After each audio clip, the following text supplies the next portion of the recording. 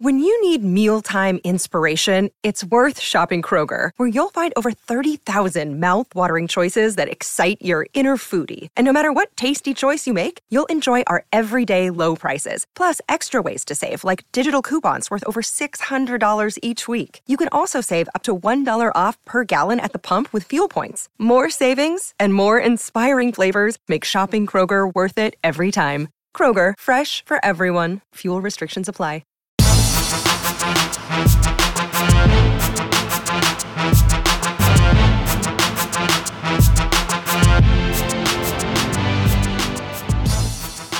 Welcome to the Mini Break, your daily podcast for the biggest storylines, results, and controversies from the tennis world. Today is Thursday, January 18th, day 5 of the 2024 Australian Open, now officially in the books. This was a day to remember for tennis fans everywhere. One of those gifts we're just every so often blessed with from the tennis gods, where you have thrilling action from start to finish on a day's schedule, and that is certainly what we were gifted on day 5 of this 2024 Australian Open. Of course, it started with 3 deciding set thrillers, both Sasha Zverev and Casper Ruud requiring 5th set deciding tiebreakers to ultimately advance to round number 3. If that wasn't enough, world number 1 Iga Swiatek found herself on the brink of elimination, down double break 4-1 as well as 2-4 love 40 serving in her deciding set against Danielle Collins, yet somehow with her forehand nowhere in sight, Swiatek found a way to grind to a 3-set victory, advance to round number 3. And of course, those 3 matches were so thrilling, I had to offer an emergency podcast to all of you listeners. Felt compelled to share my reaction immediately to what were 3 outstanding matches. And certainly, again, you record a podcast like that, it's going to keep you up late at night. By the time I was done recording that, I figured, hey, might as well record my day 6 preview. I'm up anyways. There might be some good tennis to stay up for at this point. Eventually dozed off around 4 or 4:30 a.m. Eastern time when I woke up around 10 to prepare for my morning cracked interview episode. I did not expect there to still be Australian Open tennis on the television, and yet that was the precisely the case. Daniil Medvedev playing past 3 a.m. Australia time, coming back from 2 sets to love down to defeat Emil Ruusuvuori and advance to round number 3. Now, why was Medvedev forced to play so late into the night? Well, it's because the match, preceding him was decided 22-20 in their deciding set breaker. Anna Blinkova pulling off the upset of the tournament to date, 7-6 in the third. Again, 22-20 in that third set deciding breaker. She knocks off Elena Rybakina. Rybakina fighting off her first 9 match points that she faced. I believe she had 6 match points of her own in that third set breaker. This one was a thriller, but in every sense, meaning, definition of the word. And again, that's just 5 right there. 5 of the 32 singles matches we had. No, is that correct? Yeah, 32 singles matches we had throughout the course of day number 5's action. And of course, what did I do to prepare so all you listeners would not have to? I watched highlights at the very least, the 3-minute package, 8-minute package, or the full duration of these matches from each. I've watched at least a little bit of each and every one of these 32 matches to help, again, keep you listeners up to date in case you weren't able to stay up late, weren't able to keep up with everything that unfolded. As always, I want to tackle all 32 of those results on today's show. I do want to point out, I'm well aware, yesterday's episode not posted on YouTube. We did have some technical difficulties. That will happen in week 1 of any new content exercise, but we do believe we will have this episode posted for you on YouTube on Thursday. And I am telling you, come check out our recently renovated Cracked Racquet studio. Daniel Westoff has done a superb job. On top of super producer, he might just be interior decorator as well. And again, we're really proud of our work. We're really excited to expand our YouTube portfolio of content, hopefully grow our audience there, as well as provide you listeners a new avenue to enjoying your podcast experience, whether it is continuing to listen via these episodes, which will still be posted every day, or whether it is to come watch us, join us on YouTube if that is your preferred platform of choice. Again, we're going to start posting these episodes moving forward, so be sure to check them out and be sure to subscribe to our Cracked Racquets YouTube channel where you can watch our first 3 college tennis broadcasts of the 2024 season. We are going to be parked in Stillwater, Oklahoma to watch the Oklahoma State men and women kick off their 2024 campaigns. The Oklahoma State men taking on a perennial top 25 school in Middle Tennessee. The Oklahoma State women get a top 5 showdown in their opening match Fridays. They're going to take on Michigan. That match coming right after the men's match. And then Sunday, they take on a top 15 opponent in Ohio State. Again, fantastic college tennis to kick off our 2024 coverage. We hope you'll join us. Obviously, these matches happening during the day here in the United States when there is no Australian Open action for it to conflict with. So be sure to come get your tennis fix during the day. Come join us. Come enjoy the college tennis world. Again, broadcast Friday, Sunday. Rest assured, we will still have podcasts for you recapping all of the action in Australia on those days. Whether we'll be able to post them or videos or not, I suppose, depends on A, my mood, B, if Daniel Westhoff has any energy left in his tank as well. So not sure if we'll have videos this weekend. We will certainly continue to have podcasts for you as we continue to enjoy what has been a thrilling first major to date of this 2024 season. And with that in mind, again, I want to break down all 32 results from day number 5 for all of you listeners. Of course, I am going to provide some organization as always. I've enjoyed sticking with this theme of offering you the headlines to start every day. And I do want to point out, again, there's an emergency podcast on all things Swiatek, Zverev, Ruud, so I'm going to steer away from those matches here on this particular show, but you can go listen to that emergency episode to catch up on those action. That action. I will play a little bit of cleanup on those matches here on today's show, but I've got 5 headlines for all of you listeners. First and foremost, we got to obviously get into the tactics, the thriller that was that Medvedev 5-set marathon. How frequently has he been able to overcome a 2-set-to-love deficit in his career? I will answer that question for all of you listeners today. And then let's get into the upsets. Again, Rybakina had 6 match points, fought off the first 9 she faced, yanks a backhand approach wide on the 10th. Ayana Blinkova, the 25-year-old from Russia, pulls off the upset and victory of her career. We'll get into the mechanics of that win, whether you need to hit the panic button if you're a Rybakina fan. What about Jessica Pegula? I think you might have to hit the panic button after her first month in Australia. It wasn't just the fact that she lost the match to Clara Burel in straight sets. It was a concerning month overall. Again, just the gravitas, the weight of shot for Jessica Pegula. It didn't seem to be there all month long. It certainly wasn't there yesterday against Clara Burel. We'll break down her loss and, again, give a quick look at where she goes from here following a disappointing first month of 2024. After that, again, the men's seeds, I don't know how they do it, but they have continued to survive. I believe men's seeds 14-3 overall in 5-set matches through the first 2 rounds of play. That said, we did have our first top 16 upset in the men's singles draw. Holger Rune knocked out of this event, so we'll get into all of that. We'll look at the players who have thrived this month: Alina Svitolina, Emma Navarro, Linda Noskova amongst them. And then we'll clean up some of the other things you might have missed. Obviously, someone like Anna Kalinskaya, not going to get the headlines. She has carried her exceptional form to end 2023 into the start of 2024. If you listen to our draw previews, you knew I liked her chances coming into this event.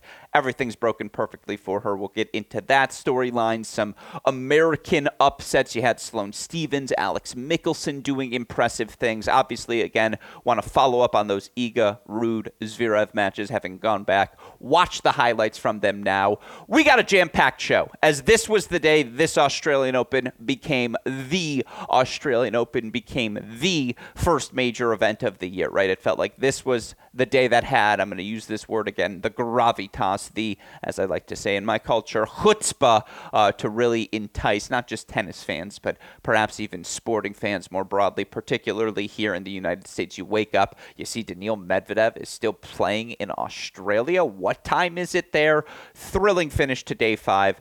that matched the vibes, dare I say, of the entirety of the day's event. So we'll get into all of that. A thank you to all of you listeners, viewers who are tuning in, whether it be on the podcast platform or our YouTube channel. It's why we do this day in, day out. It's because we want to keep you the most educated, best informed fans in the business, and we appreciate you trusting us to do that. So we'll continue to have content for you, even as our broadcast schedule picks up here in 2024. Also, of course, if you're looking for daily previews, the Great Shot podcast feed is the place for you. We won't have those as videos, but we will have those previews up and through the quarterfinal round of this event. So if you want to look at every day's schedule, you want my thoughts on the matches you won't want to miss, the ones you're going to have to go back, check the highlights from, etc. Check out those Great Shot podcast episodes each and every day, wherever it is you listen to your podcasts on the Great Shot podcast feed.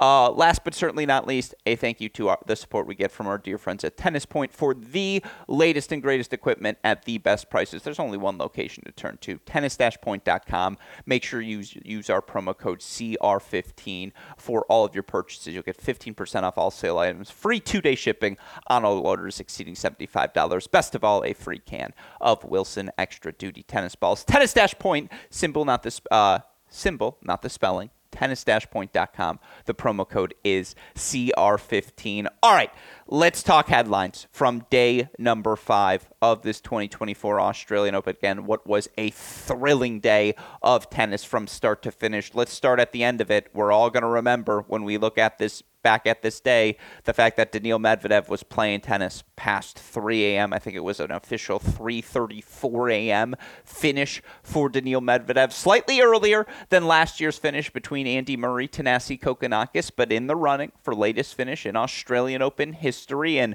why did this match ultimately go past 3 a.m.? Well, it's because Daniil Medvedev was down 2-0. Emil Ruusuvuori came out so disciplined, so assertive in employing a clear-cut game plan, which was, look, I'm going to take advantage of the space you give me, Daniil, and I'm not going to rush any attempt from the baseline. If you want to make it a 10, 15-shot rally until ultimately you get a little undisciplined, Daniil, you leave something short for me, Emil Ruusuvuori in this instance, to step inside the baseline, and his ability to open up a inside-in forehand from the ad side with his inside-out, inside-out, inside-in combination. It's an elite combination. I have made this comparison for Emil Ruusuvuori before, so I apologize for repeating it to long-time listeners. I think Coke is to Diet Coke as Jannik Sinner is to Emil Ruusuvuori. His weapon, particularly on the forehand wing, is that caliber of exceptional. And his ability,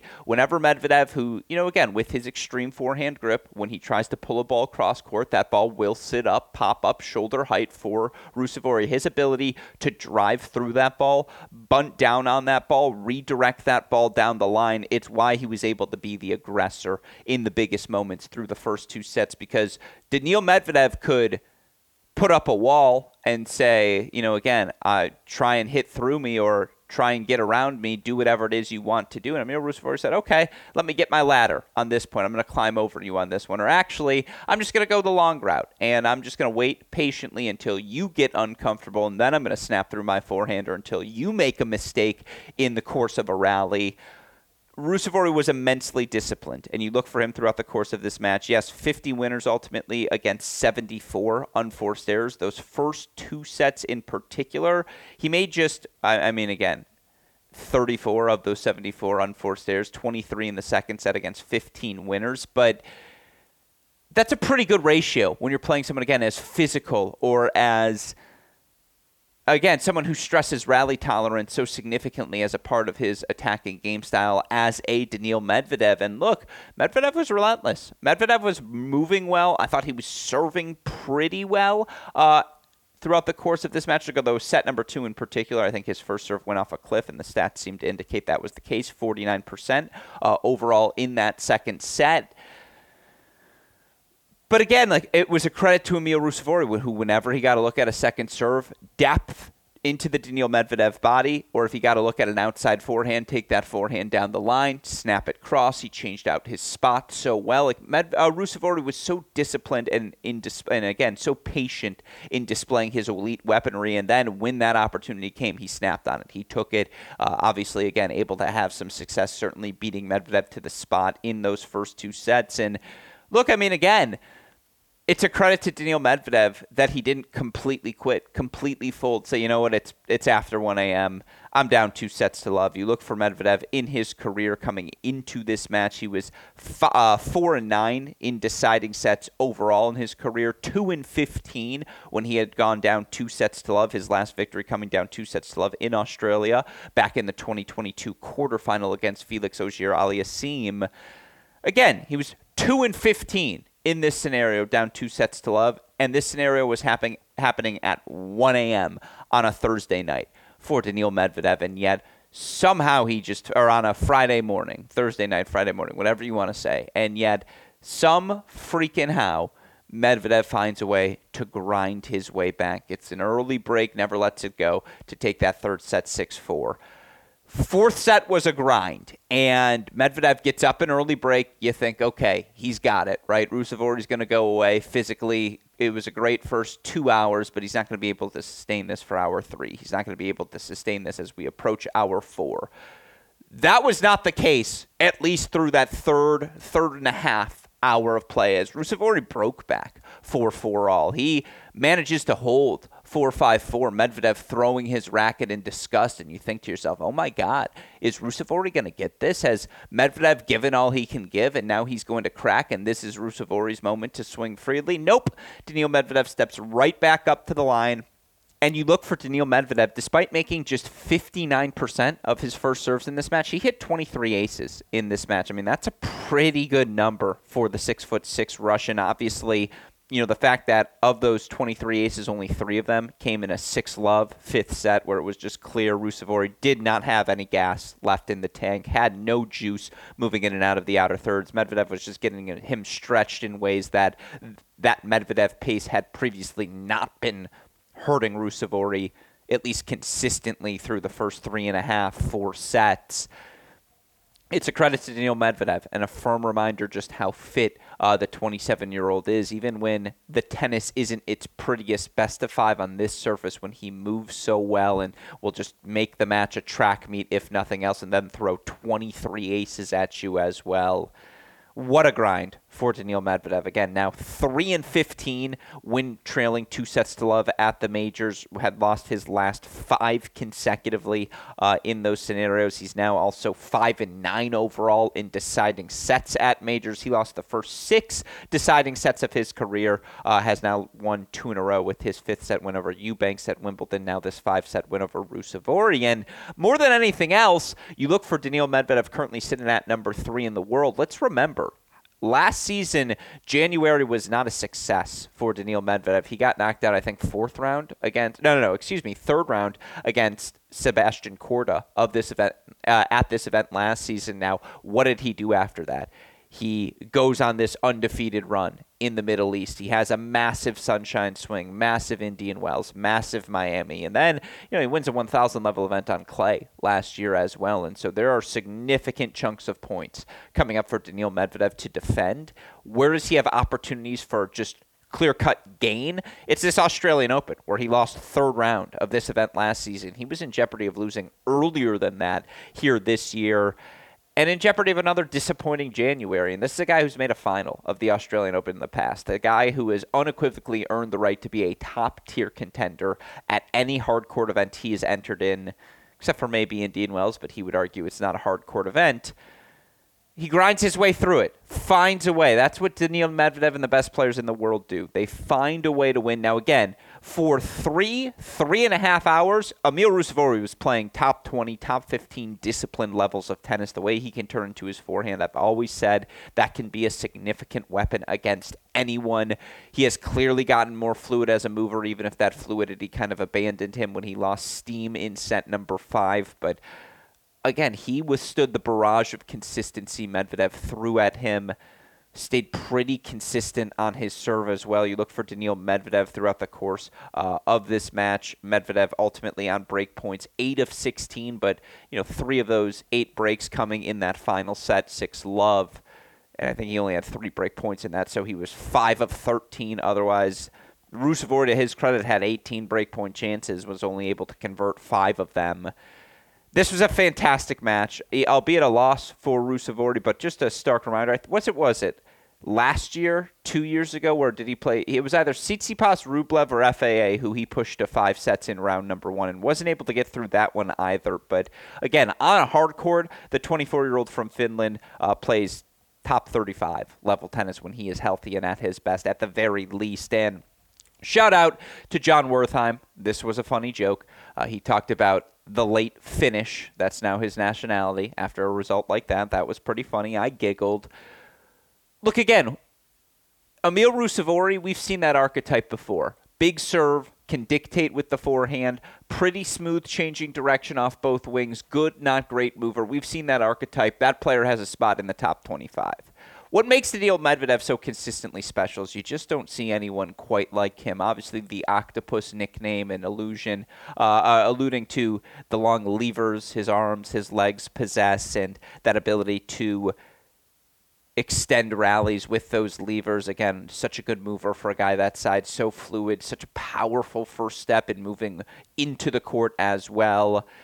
Sneaky powerful. Like, you forget how low, flat, drivey that backhand stays on you, and that's what made that Ruusuvuori performance so impressive, is that he stayed disciplined enough to have success against that relentlessness of the Daniil Medvedev ball. And remember, it's so low, it's so steady on the backhand wing, and then it's this Yankee forehand with all sorts of action coming your way. Of course, then he'll pancake flatten one out down the line.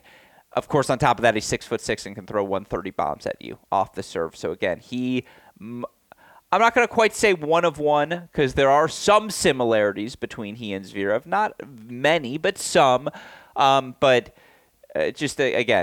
what a win. What a nightcap. I think the match ended like 11:30 a.m. or 11:15 a.m.-ish, something like that, or roughly. Again, it ended after 10 a.m. Eastern time and after 3 a.m. Australian time. It was a headline. It kind of, again, was the perfect feather in the cap of what was a day of madness at the 2024 Australian Open. And, of course, that madness is perhaps best epitomized by the fact that we lost 2 top 5 seeds in the women's draw yesterday. 2 top 5 seeds.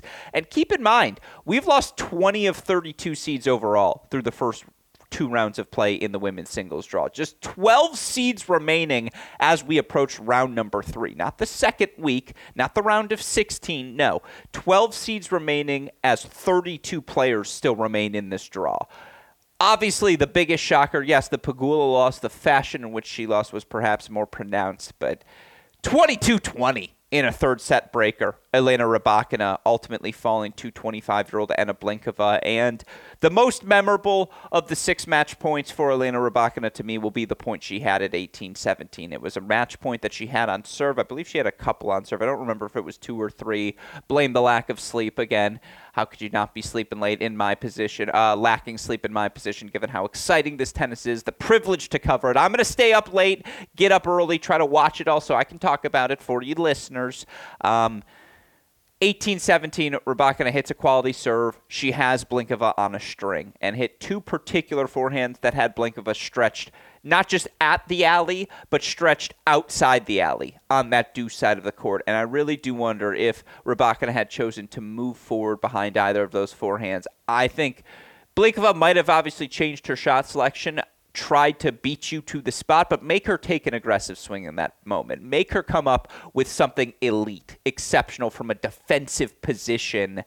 Instead, again, Rybakina elects not to move forward. Eventually, Blinkova on an on-the-run backhand able to generate enough depth that it caught Rybakina kind of in no man's land. She was kind of hinting forward, but wasn't making the committed full move forward on this 18-17 point. Ultimately, she elects to hit this little half-volley backhand drop shot-esque shot that Blinkova tracks down.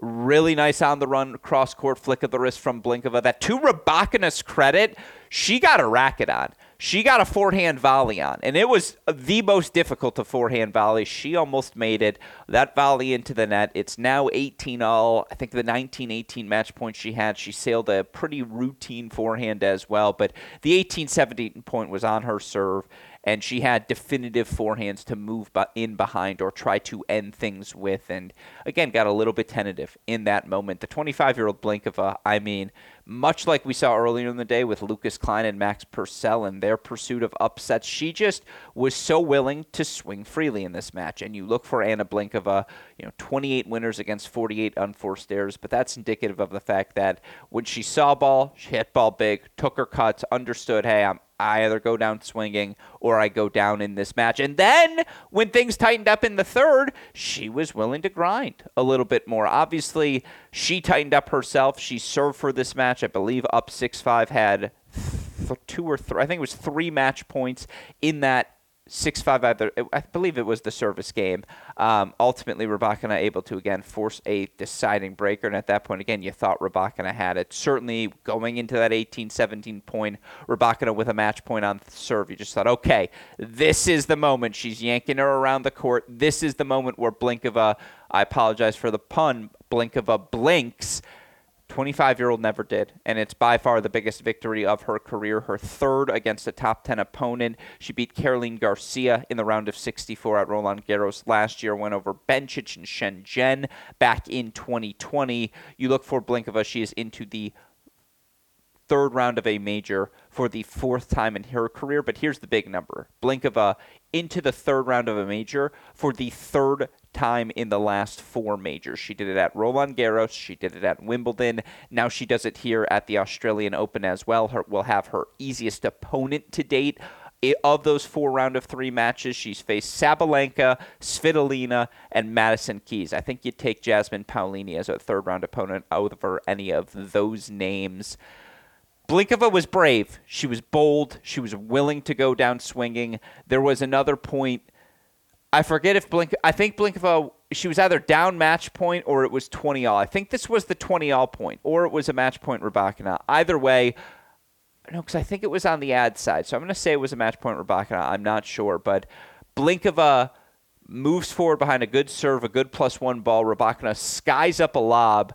Blinkova hits a decisive overhead put away to win the point. To do that when it is past 18-all in a 3rd set deciding tiebreak against last year's Australian Open finalist and the number 3 overall seed, it just speaks to, again, the brave, bold, swing freely, play on your own terms and go down at least with a smile on your face nature that Blinkova, that ethos that she brought to the court yesterday. Again, what a signature victory for the 25-year-old. Her 3rd in her career against a top 10 opponent, and with a win, she's back into the top 50, up to number 48 in the live rankings as a result. Obviously, on the flip side for Rybakina, look, it's tough because she beat Sabalenka so definitively in that Brisbane final match in week number 1. And to show that level against Sabalenka and not walk away with at least a semifinal appearance at the Australian Open before maybe a loss to Iga. Like, you could live with a loss to Iga in the semifinals, even if she didn't ultimately make the finals and win the title here in Melbourne. To lose to a player ranked outside the top 50 when you had 6 match points, and a couple of those match points you really like back because you certainly gave some loose errors to Blinkova. I mentioned this earlier, by the way, on match point.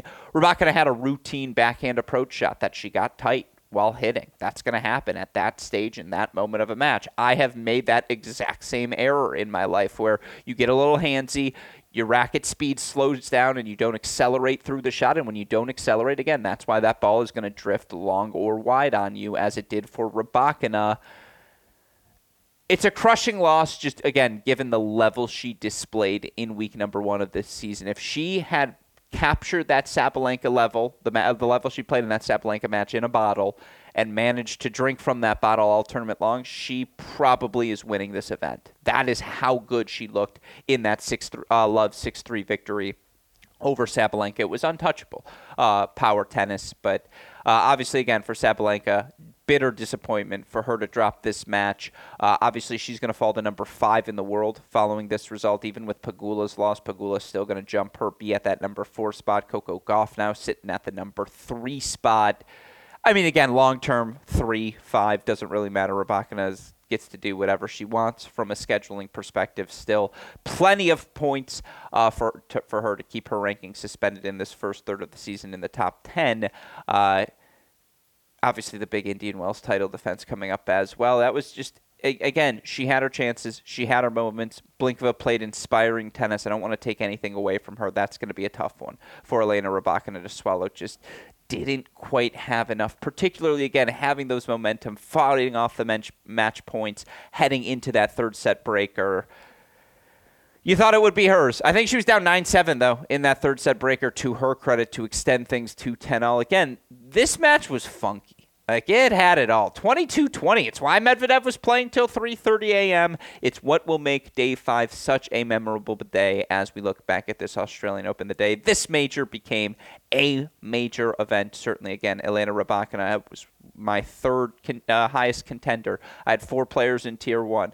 Swiatek, then Sabalenka, then Rybakina, then Coco Gauff as my Tier 1 contenders in the women's singles draw.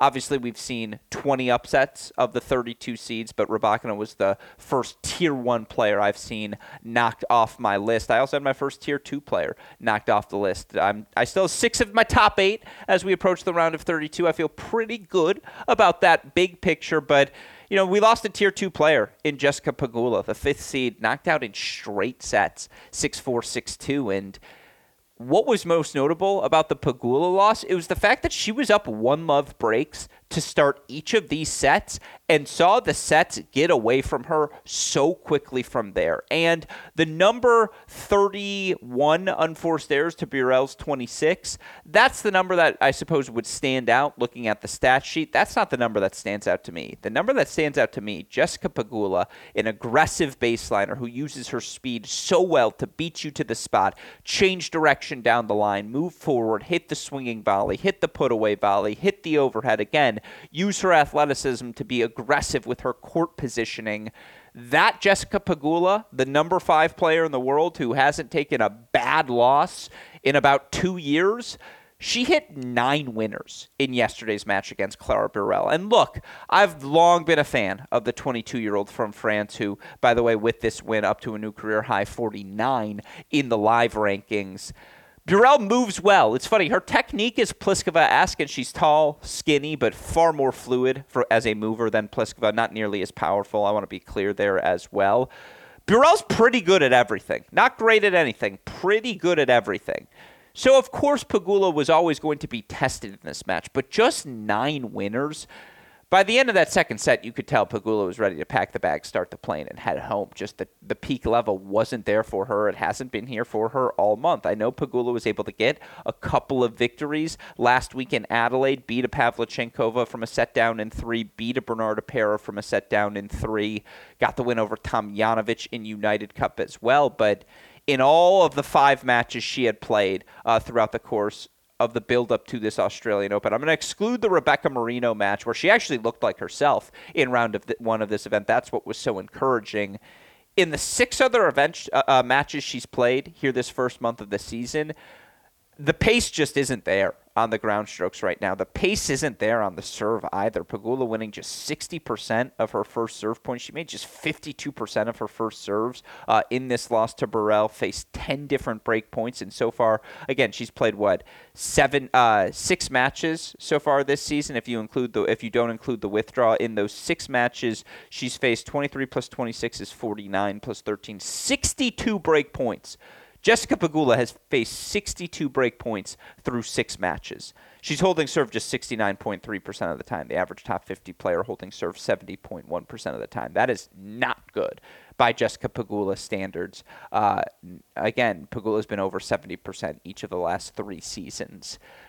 And, again, whether it's just straight up first serve percentage struggles, you can tell that's kind of seeping into. She doesn't feel as confident swinging freely into the +1 because the opportunities aren't as apparent, and thus every point a little bit more of a struggle in her service games. I mean, again, Clara Burel was able to play her even for the baseline. It felt like Burel was the one more frequently redirecting things down the line or taking a big cut through the court. Again, Burel 17 winners against Pegula's 9, 26 unforced errors to Pegula's 31. Pegula winning just 13 of 32 second serve points in this match. And by the way, she had to play 32 second points on her second serve compared with only 35 on her first serve. She was just always on her back foot. Again, here's the thing, and I want to keep this in mind big picture. Here's the positive spin. Do you remember Daniil Medvedev's month of January last year? We were all hitting the panic button. Is it the run for Medvedev over? He had a really rough ending to 2022. That carried over to the immediate start of 2023, and we were all wondering, he fell out of the top 10, and all of a sudden it was like, wait a second. Is this Medvedev window closed? And then he rips off an undefeated streak in February, and then again he goes on the sunshine swing and ends the season at the U.S. Open final and a clear-cut top 5 player in the world. Jessica Pegula had one bad month. It's her first bad month in about 30 months. She gets a mulligan on this opening month of the season. It is worth noting the trend of her being pushed on her back foot. She's got to refine the weapons, get a little bit more comfortable swinging freely. There's no doubt about that. And if the underlying consistency isn't there, that is the thing that propels Jessica Pegula forward against so many different opponents. Is not only does she hit the ball harder than you, she hits the ball harder than you, and she makes it more consistently than you do. That gear just hasn't been there for her this first month of the season. And again, the standards we're holding her to aren't top 50 player. If you're a top 50 player, a loss to Clara Burel at this point of the 22-year-old Frenchman's career, nothing to bat an eye at. When you are a top 5 player, like Pegula has been the last 2+ years, the standards are different for you. And obviously for Pegula, she's always had the slam cloud hanging over her head as well. This is another disappointing result from her, from in that respect. And you look at this round of 32, I believe 12 of the 32 women alive still in this round of 32, age 22 or younger. Obviously, Swiatek, Goff, they're only getting better. Qin Wen, clearly she's getting better. She's into the third round here of this event. You've got the Noskovas, the Andreevas, the Fruvertovas, the Kornievas, all the young Russians in the world. There's this, Kostyuk, she's 21 years old. Anisimova's 22. She's into another third round. If she gets healthy, she's got to be in this conversation. I'm not saying Pegula's window to be a top 8, top 10 player is closed. But for her, the only thing left to do is win a major. She's won just about everything else and competed with the best in the world now for 2.5 consecutive seasons. The last hurdle for her to climb to the top of is a Grand Slam title. And just getting how competitive and how talented, how good and young this field is, that's the only panic button you're hitting, is that 30,000-foot view of can she win a slam? Because, again, her ceiling compared to the ceiling moving forward of some of these continuing to improve players, you just wonder if Pegula can continue to raise her ceiling as well. The thing that has always been her calling card is, again, the delta between ceiling and floor has always been so narrow, and her floor is so high, match in, match out, or at least has been over the last 2.5 years. We saw the floor fall out from underneath her in this match. Again, this was one of the poorer performances I have seen from Jessica Pegula in the past 2.5 years. Of one I'm sure she will want to forget.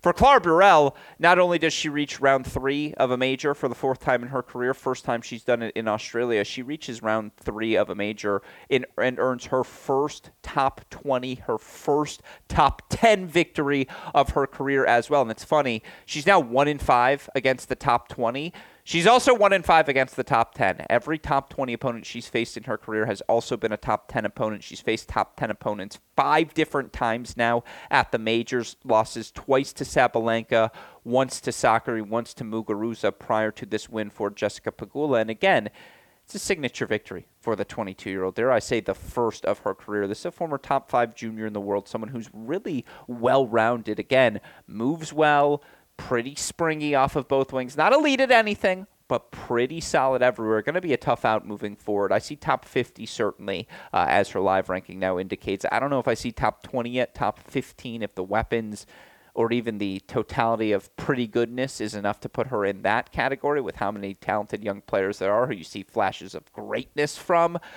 But Clara Burel is going to be around for the remainder of this decade and going to be in much more than 4 third rounds at the majors moving forward. Perhaps most encouragingly, if you're Burel, you've now made third rounds at back-to-back majors. Did it at the U.S. Open to end last season, now does it here in Australia. Clara Burel providing our second headline upset of the day. Again, knocking out 5th-seeded Jessica Pegula, 6-4, 6-2.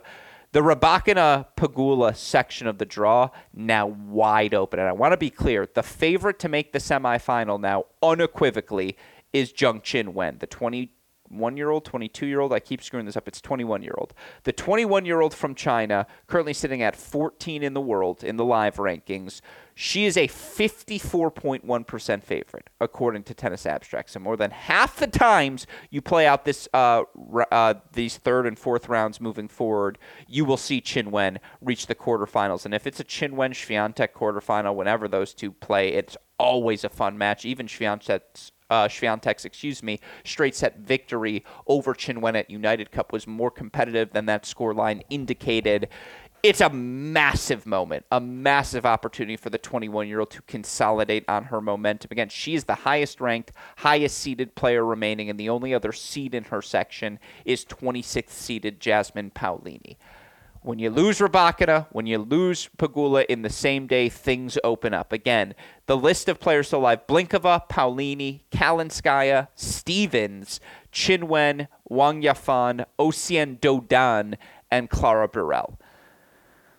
Again, Kalinskaya is playing really good ball, but if you're Qin Wen or if you are Sloane Stevens, and honestly, Paolini belongs on that list as well, like, talk about an opportunity to get your 2024 season going. So again, that section of the draw, the Rybakina quarter, now swung wide open after we get two headline upsets. Elena Rybakina, Jessica Pegula, both eliminated on day number 5. Only 3 seeds eliminated overall on the day on the women's side. Now, obviously, it felt pretty dramatic given the fact that 2 of them were top 5 seeds. I want to get into the Sloane Stevens side of things in a little bit. Let's shift gears, though, and talk about the men's side of things now, because the men's seeds just continue to find ways to survive. And yes, we had 4 seeds upset on day 5, so some of you may be laughing and saying, wait a second, Alex. 4 seeds lost on this day, and you're talking about the steadiness of the top men. Well, let's be clear. Through 5 days of play, men's single seeds are 14-3 overall in 5-set matches. Now, I know what you're going to say. Alex, they are the better players. Shouldn't the better player win out over the longer the match goes? Isn't that the whole point of best of 5, is you have to reach this insane level of physicality to sustain this ridiculous level of tennis, and that requires greatness, and that's why the best often emerge as the best at these major events. Of course, you have a lot of credibility to that argument, but have you heard the 5-set records? Daniil Medvedev now 5-9 in 5-set matches. Sasha Zverev 20-11 now, but that's more beatable than him in other scenarios than that. And again, I'm not going to give you the Djokovic or Nadal, Federer numbers because those are all laughable. But most people play about 500 ball in 5-set matches, and that guys like Zverev, Ruud, Medvedev pulled through in 5 sets. Obviously, from an entertainment standpoint, to have the best players in the world still alive as we move to the business end of this major, it's massive for tennis fans. It's massive for the sport in order to try and gain interest, particularly, again, if you are based here in the States,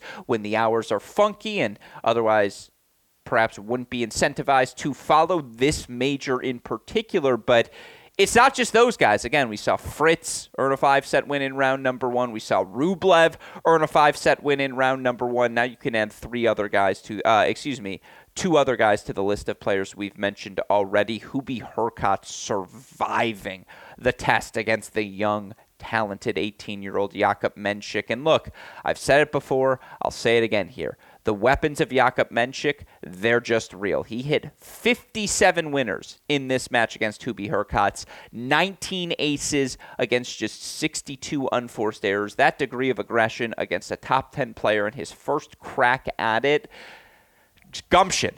That is just a willingness, again, getting back to this theme of Blinkova, of Purcell, of Lucas Klein. If you're playing a top 10 player, what's the point of going down anything other than swinging? You're going to lose to them if you just try to keep things ordinary. You have to try to pull off the extraordinary. You have to try and disrupt these top 10 players' comfort zone. You have to try to do something to make the match on your terms. And always, in every match that he plays, Jakub Mensik's serve, his first forehand, his confidence and willingness to move forward, they will keep him in every match that he plays. And that's what kept him alive in this match. Jakub Mensik, 60% first serve percentage. He won 75% of those points. 19 aces. Mensik, 25 of 35 at the net in this match.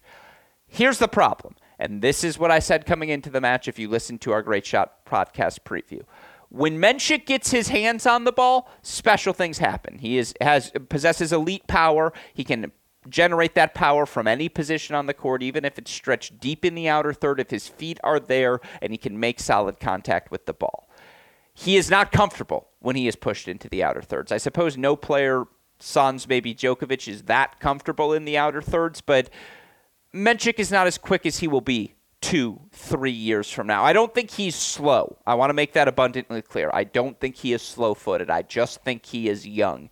And he has had these weapons his entire life. He has always been on his front foot. He is not accustomed to facing competition who can match or even at times exceed his firepower. And thus there were moments when he passed pretty well in this match against Hubie Hurkacz. Had a few on-the-run brilliant moments, particularly in that third set. But that's where the majority of his errors come. When Hubie got him stretched in those outer thirds and Mensik, outside of his comfort zone, tried to make a little more than what was necessary in that moment happened. And again, those are the right sort of errors for an 18-year-old to be making. I have no problem with him going down swinging.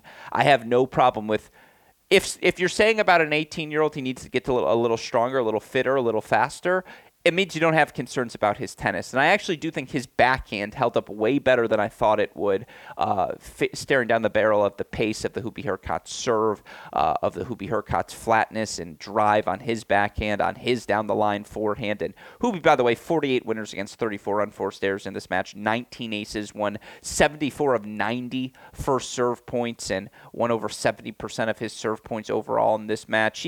I believe Hubie Hurkacz was broken just twice in this one. Was broken twice. Mensik 2 of 3 on breakpoint chances compared to Hubie 7 of 21. And this gets back to the big thing. Yes, Mensik was up 2-1 in this match. No, I was never concerned that Hubie was going to lose it because physically, Mensik's not there yet to play top 10 tennis for 3.5 hours. He can play top 50 tennis for 2 hours. He can play top 25 tennis even for 30, 45-minute stretches. Like, the weapons are real. The willingness and ability to assert himself on his front foot with his serve, with his first forehand, how his body weight and his momentum is always moving into the court. That ability to be the aggressor, so essential at the highest levels of men's tennis. Again, he reminds me of a young Tsitsipas, of a young Sinner, in that it's clear he is not the mover he will be 2 to 3 years from now, but structurally I think he'll be fine. If at the very worst, a fine, maybe even a good mover at the tour once as he continues to grow into his body. Again, the technique I don't love on the backhand. I still think on the forehand side also he can get a little slap happy when pushed in the outer thirds. But the underlying skill set, I mean, this is a guy who is going to be in our lives as a top 100, top 50 player, when, not if, for 18-year-old Jakub Mensik. Really impressive performance. More impressive, again, Hubie Hurkacz now into the 7th career third round at a major for a 26-year-old who has won 2 Masters 1000 events and has been ranked top 10 in the world multiple seasons. He should be he should make more than 7 third rounds at majors in his career. And you look for Hubie overall in his career, he has played the first round of major events 23 different times. Yeah, he should have more than 7 third rounds in 23 different first-round appearances at the majors. That said, again, great start to his 2024 campaign. And again, his success came later in the year. With this run, he jumps a couple of guys. He's currently sitting at 8 in the live rankings. Casper Ruud back up to 9. Who dropped for him to get there? Rune 7, Hurkacz 8, Ruud 9. Oh, Stefano Tsitsipas obviously dropped 3 spots with last year's final run coming off of his rankings resume. Still, again, add Hurkacz to the list. Another player. And Tsitsipas has survived a couple of tough 4-setters. Djokovic, Alcaraz surviving 4-setters as well. Hurkacz, another top seed to get tested, but ultimately survive. He is now 11-8 in his career in deciding sets at the major. Has won 6 of his last 8 deciding sets as well. So starting to find a little bit of 5-set rhythm. The other guy able to survive in 5 sets as a seed. How about Cam freaking Norrie? Able to overcome a 2-0 deficit to earn a 5-set victory over the talented Italian, Giulio Zeppieri. 3-6, 6-7, 6-2, 6-4, 6-4. Norrie able to prevail, even with a little bit of knee pain and a little bit of a medical timeout hampering Norrie, I believe, in the middle of that third set. Man, Norrie is just a nightmare physically still. And again, you may have an elite weapon that's bigger than anything he brings into the court, but if you can't execute that weapon with consistency, with relentless physicality, he's going to get you. Cam Norrie ultimately able to grind his way. Kind of needed this third round to get his season going. Cam Norrie right now sitting at 22 in the live rankings and has a 500 level title coming off of his resume from February of last year when he won on the clay courts. Was it Rio? I forget which event he won, but again, some serious success last year for Norrie, making a couple of finals, and I think he won final title in his South American clay court stretch. So big for him to get a third-round result at a major under his belt to start this season. Next up for Cam Norrie will be a date with 11th-seeded Casper Ruud. So at least his opponent is also coming off of a 5-set thriller, but ain't going to get any easier for the Brit moving forward. Good win for the 28-year-old here to advance to round number 3. The other side of things on the men's side, because we did have a couple of other good matches, I do want to point out that while those seeds survived, and by the way, Alcaraz, Dimitrov, each earning 4-set victories on the day. Well, actually, you know what? We'll get to that in a little bit. Westhoff, leave all of this in. That happens from time to time. Let me get to my next headline, and then we'll get to the other things that we might have missed. Let's stay glass half full, and stay positive for one more headline. I talked about Pegula having a rough January. You know, 3 players who have had exceptional Januaries: Alina Svitolina, Linda Noskova, and Emma Navarro. Let's start just quickly here with Alina Svitolina. Racks up another straight set victory, 1-3 over Victoria Tomova. Svitolina has been untested through her first 2 matches of play. Straight sets over Preston and Tomova. She's lost just 8 total games. Yes, she's been broken twice in both matches, but never had significant deficits on the scoreboard. Swinging so freely, moving so well right now. Again, she has been back on tour for less than a year. She is as fit as she was when she left the game on maternity leave, and I would argue, I really do think her forehand has a little bit more pace now than it did then. And so, I mean, again, Svitolina, another recipient of things opening. Well, that's not true. They opened up in her draw in the sense that she faces Victoria Golubic in round number 3. It's still a potential Swiatek battle in round number 4. But, man, this Swiatek draw, I mean, Kenin, Collins, now big hitting Linda Noskova, who, again, Linda Noskova, 3-set victory over McCartney Kessler. That's the nerd out match you don't think you should go watch the 3-minute highlight package from, but you absolutely should, because Kessler's a real athlete. The former University of Florida All-American.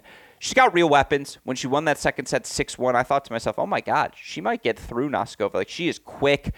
It feels like the better the opponent, the better the tennis out of Noskova, out of Kessler. And yet, again, Noskova's easy power, the fact that her playbook was so simple to get into, it prevailed. And now, again, you're looking at a couple of players for Linda Noskova, semifinal in Adelaide to start her season. Now, third-round appearance for the first time here in Australia. For Svitolina, finals in Auckland to start her year. Now a third round here in Australia, which she picks up as free points on her resume, as obviously she wasn't playing this time last year. She's up 3 spots back into the top 20, currently sitting at number 20 in the live rankings. Can leap over Garcia with another victory and make a top 15 push if she can somehow get through that Swiatek round 4 test. And certainly with Iga's knee being a little bit banged up, you feel like her chances are a little bit at least more likely than they were to start the event.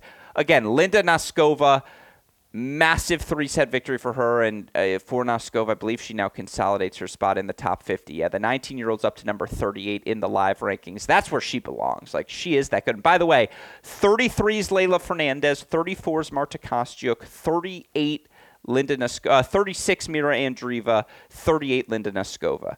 4 players there, all 21 and under, who will all be competing in later rounds of slams throughout the course of their career. Massive moment for Noskova to get over this threshold, get to the third round of a major. A massive moment, obviously, as well for Alina Svitolina to re-cement her place at the top of the rankings. And then, last but certainly not least, shout out to Emma Navarro. Grinds her way to another 3-set victory. Navarro able to earn a 4-6, 6-3, 6-3. Come from behind win over Elisabetta Cocciaretto. You look for Emma Navarro now, what she's been able to do in this opening month of the season. Semifinal in Auckland for her to kick off her year. Obviously, after that, able to win her first title in Hobart. Now the third round appearance in Australia. She is now 10-1 through 11 matches. 10-1 through 11 matches. First third round at a major in her career, with, as a result, Navarro up to a new career high as well. Obviously, in the live rankings, the 22-year-old currently sitting at 23 in the live rankings. And again, she's played over 90 matches over the last 52 weeks, a lot of them at the ITF level. This January month alone, semifinals of a 250, title at a 250, third round of a major. That's about 4 months of matches from last season she no longer has to worry about. Emma Navarro continuing her rapid ascent towards the top of the women's game. And by the way, she is the favorite. She's got Diana Yastremska, about as ideal of a third-round matchup as you could ask for if you're trying to make your second week of a major now. The power tennis player from Ukraine, qualifier into this event. She was excellent in both of her first two matches, including obviously her win over Vondrousova, and has more experience against top-level competition than Emma Navarro because she didn't play the college game. She went straight to the pros. These are two players 22, 23 years old, pretty similar in age despite vastly different career trajectories. Still, if you're Svitolina, Noskova, Navarro, you walk out of this month, again, all three. Well, Noskova made the final of Adelaide last year, but to defend those points with at least a semifinal run and then to exceed your Australian Open result by making the third round. Svitolina, final third round. Navarro, title, semifinal third round. Three players who are killing the month of January. Three players all alive, and outside of Noskova, who obviously now gets the Swiatek buzzsaw, Svitolina and Navarro favored to advance to week number 2 as well. That's about all they could have asked for to start their 2024 seasons. Last but certainly not least, let's get to the potpourri, as they would say on Jeopardy. The everything else, the anything category, the other things you might have missed, and I will rapid fire through them all here as, again, I try to touch on all 32 matches on the day. Your third and final upset on the women's side. How about Sloane Stephens? 4-6, 6-3, 6-3. She was down an early 4-1 deficit in that opening set, slowly but surely found her rhythm.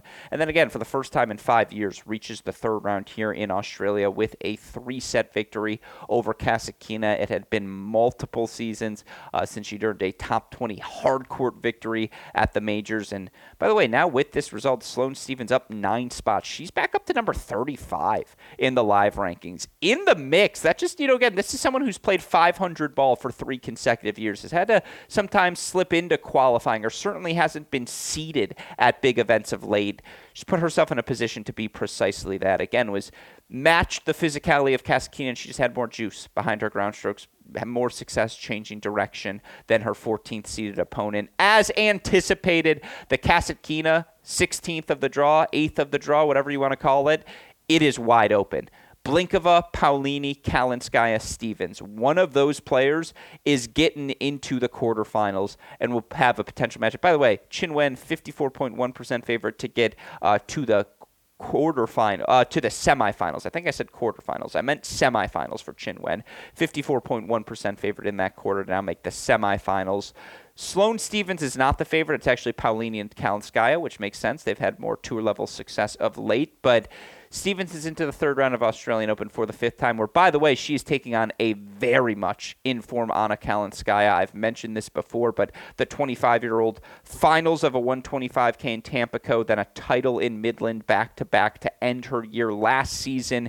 She qualifies into Brisbane, gets a win over Bernarda Pera, round 1 there, qualifies into Adelaide, round 1 win over Krejcikova coming into this event. Now, straight set win over Arantxa Rus to propel her to round 3 of this event, and with the win, Kalinskaya up 14 more spots, back up to number 61 in the live rankings.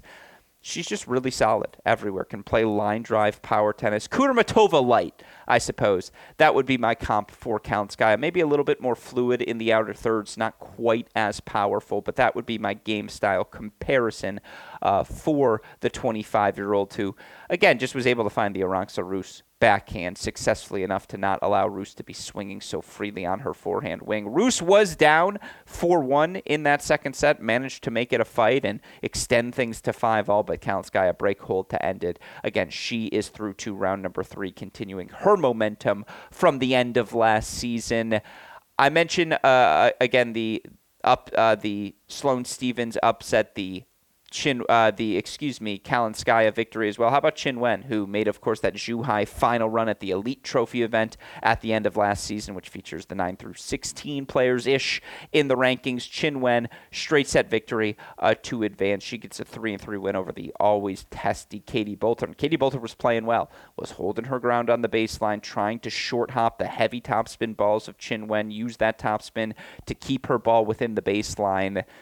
Qin Wen too dynamic. She just got Boulter stretched in ways that exposed that Boulter's not the best nor most fluid mover in the corners of the court. She needs to be on that baseline, asserting herself, holding her ground. Qin Wen just didn't let her do it. Qin Wen through to the third round again, sitting at 14 right now in the live rankings, the 21-year-old from China. As I have alluded to, given the injury she had early last season, very much poised to make a top 10 push here in the first third of the season, is now the favorite to make the semifinals in her quarter of the draw.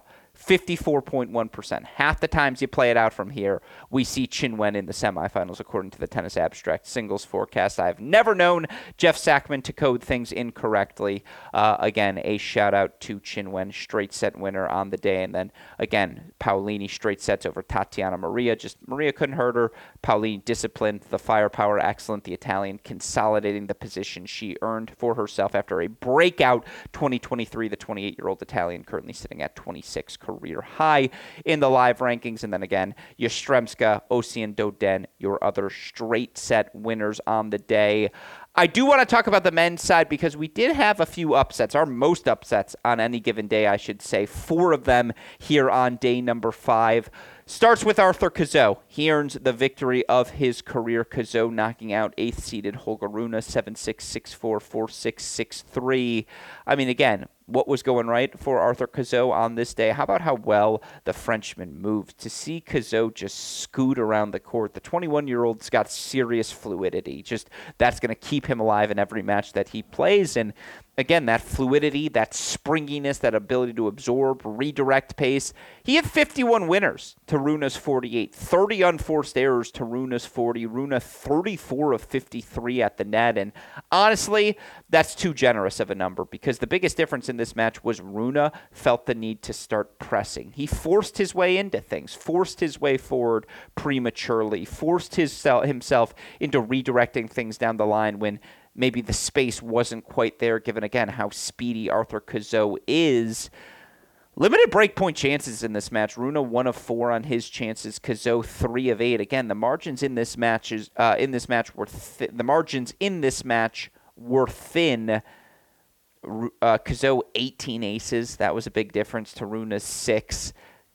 Cazaux winning 82% of his first serve points. Again, Rune was pressing, and Cazaux had answers for it in a way Holger Rune just never seemed willing to find, other than maybe the home stretch of that third set and the passing shot he hits on set point to win that third set. That was certainly special. Apologies, I forgot I had the camera. I got back into podcast mode there. Got to remember to look up.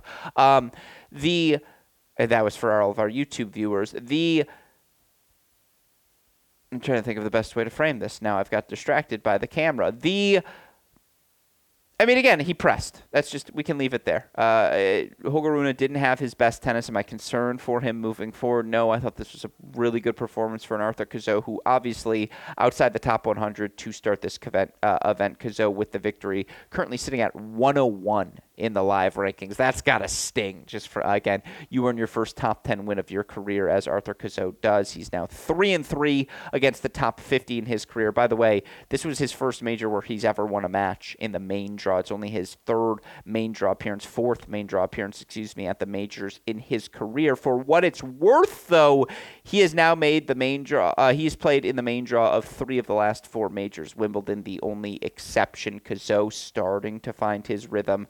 again, obviously a really good start to his 2024 season, not just making the third round here in Australia, but for Cazaux to also win a challenger that first week of the year as well. Clear this level is here to stay. The Frenchman, something seems to have clicked physically. He pulls off the biggest upset of day number 5 on the men's side. The only, dare I say, man to actually pull that upset off, not see his lead evaporate into 5 sets. Cazaux, 4-set winner over Holger Rune.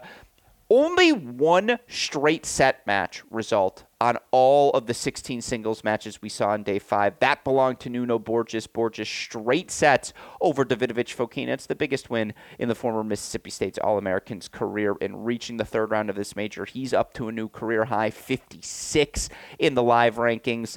26-year-old played 4 years of college tennis. He turned pro 2020, and, again, to see him now inside the top 75 of the live rankings, to see guys like him, Yannick Hanfmann, and even Cam Norrie, who played 3 years, right? I know Ben was only there for 2, but for some of these guys, it might be a slower burn. You see what that level can do for their development. And for Nuno Borges, the problem for him was never striking the ball. It was the physicality, and that element has slowly but surely developed for him. Again, biggest victory of his career. He knocks out Davidovich Fokina. Really impressive stuff. Straight set win as well. He was down a break in set number 1.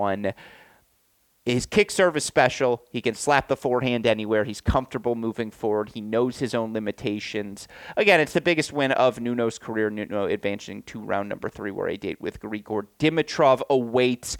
Your other upsets on the day, how about the Kessman? How much have I said for Miomir Kecmanovic, who I believe made, 4th round quarterfinals the year Djokovic got removed from the draw in 2022. Kecmanovic, maybe his biggest win since, in knocking off Jan-Lennard Struff in a 10-point tiebreaker, to wrap that match.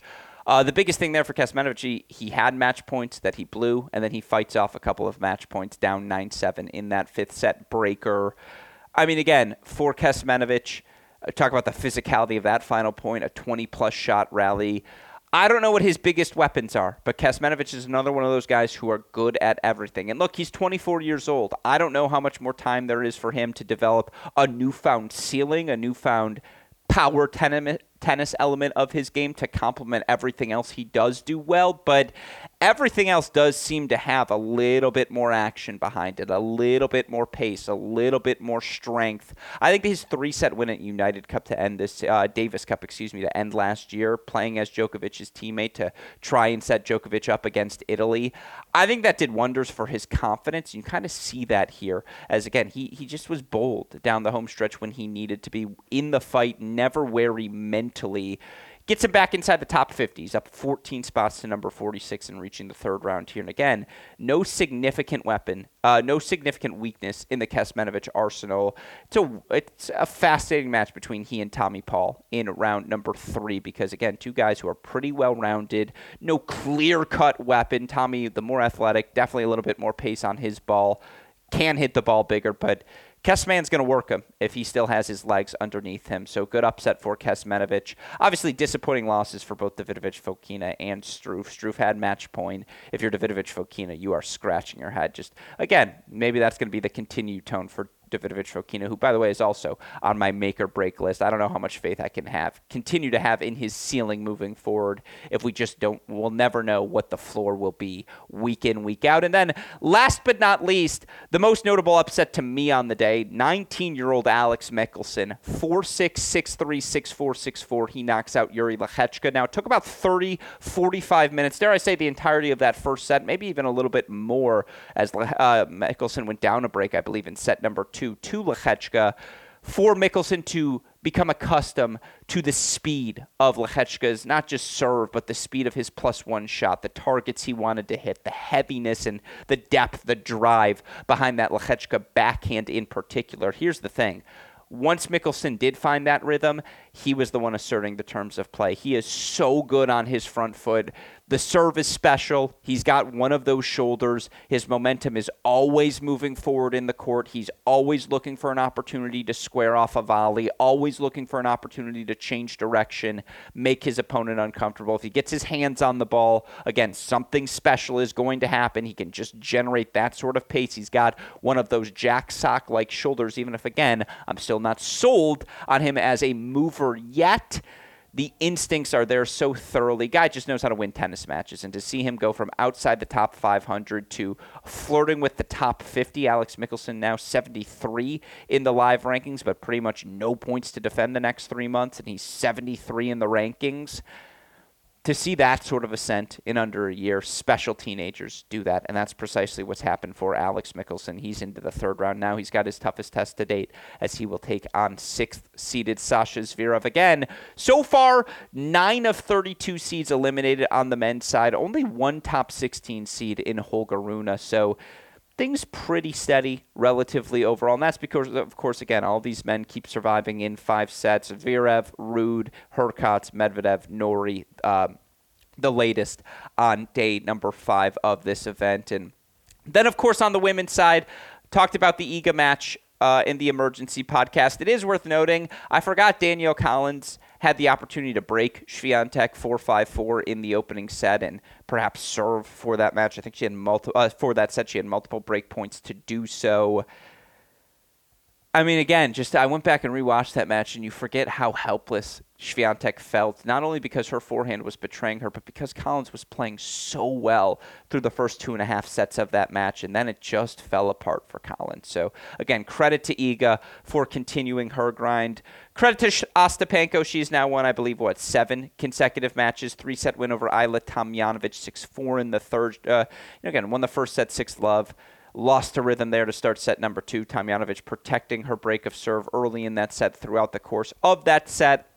Ostapenko just a little bit too much firepower. And again, she's moving as well as she has ever moved. She is through to round number 3. As is Victoria Azarenka. Needed every bit of her firepower to knock out young, big-hitting 21-year-old Clara Tauson. Azarenka 6-4, 3-6, 6-2. She knocks out Tauson.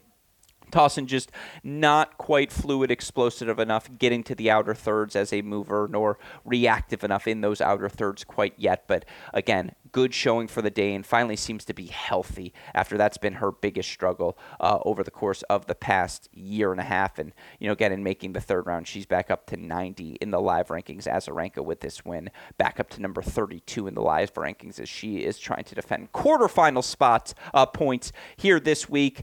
Your other 3-set winners on the day, shout out Victoria Golubic, 6-3, 2-6, 6-4. She knocks out Vastriki Siniakova. And then, how about Wang Yafan? This was a really fun physical match, level pretty much the entire way. Wang Yafan just had a little bit more juice in the tank. And again, 4-5, 30-40, Raducanu serving.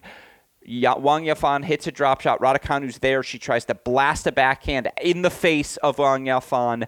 That ball hits the net. Wang Yafan converts the break point. She breaks it to clinch the match. Massive moment for Wang Yafan, who, with this result, by the way, currently sitting now at, I believe, let's see, where is she in the live rankings? I lost my spot. 29-year-old's at 77 in the live rankings, up 17 spots as a result of this week.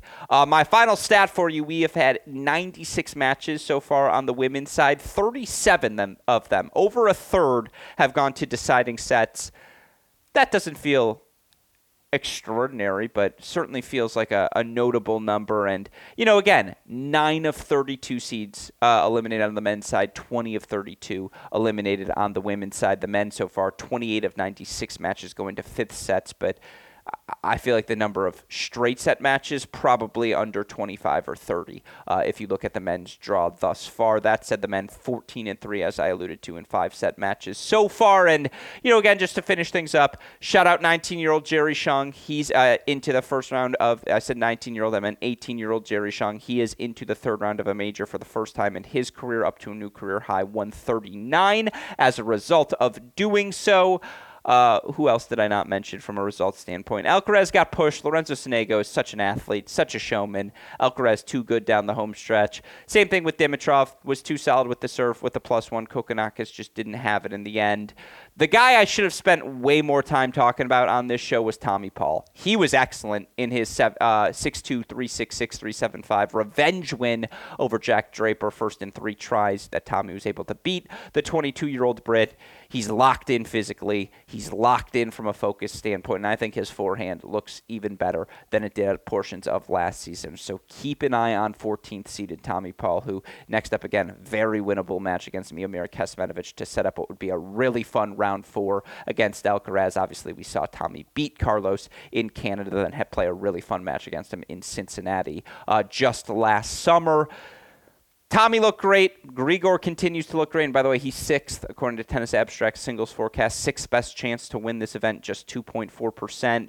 Huge win for Felix Auger-Aliassime. Did he play his best? No. Did he grind his way to victory? Absolutely. And that's the sort of win he needs as he tries to build back up his confidence. 4 sets over Grenier. Good match for Griekspoor. His serve, his forehand, just too much power for 19-year-old, Arthur Fee to overcome. Griekspoor, 4-set win there. Ugo Humbert is a player we don't talk enough about. The lefty, obviously known for his extreme grips, extreme serving position, extreme firepower.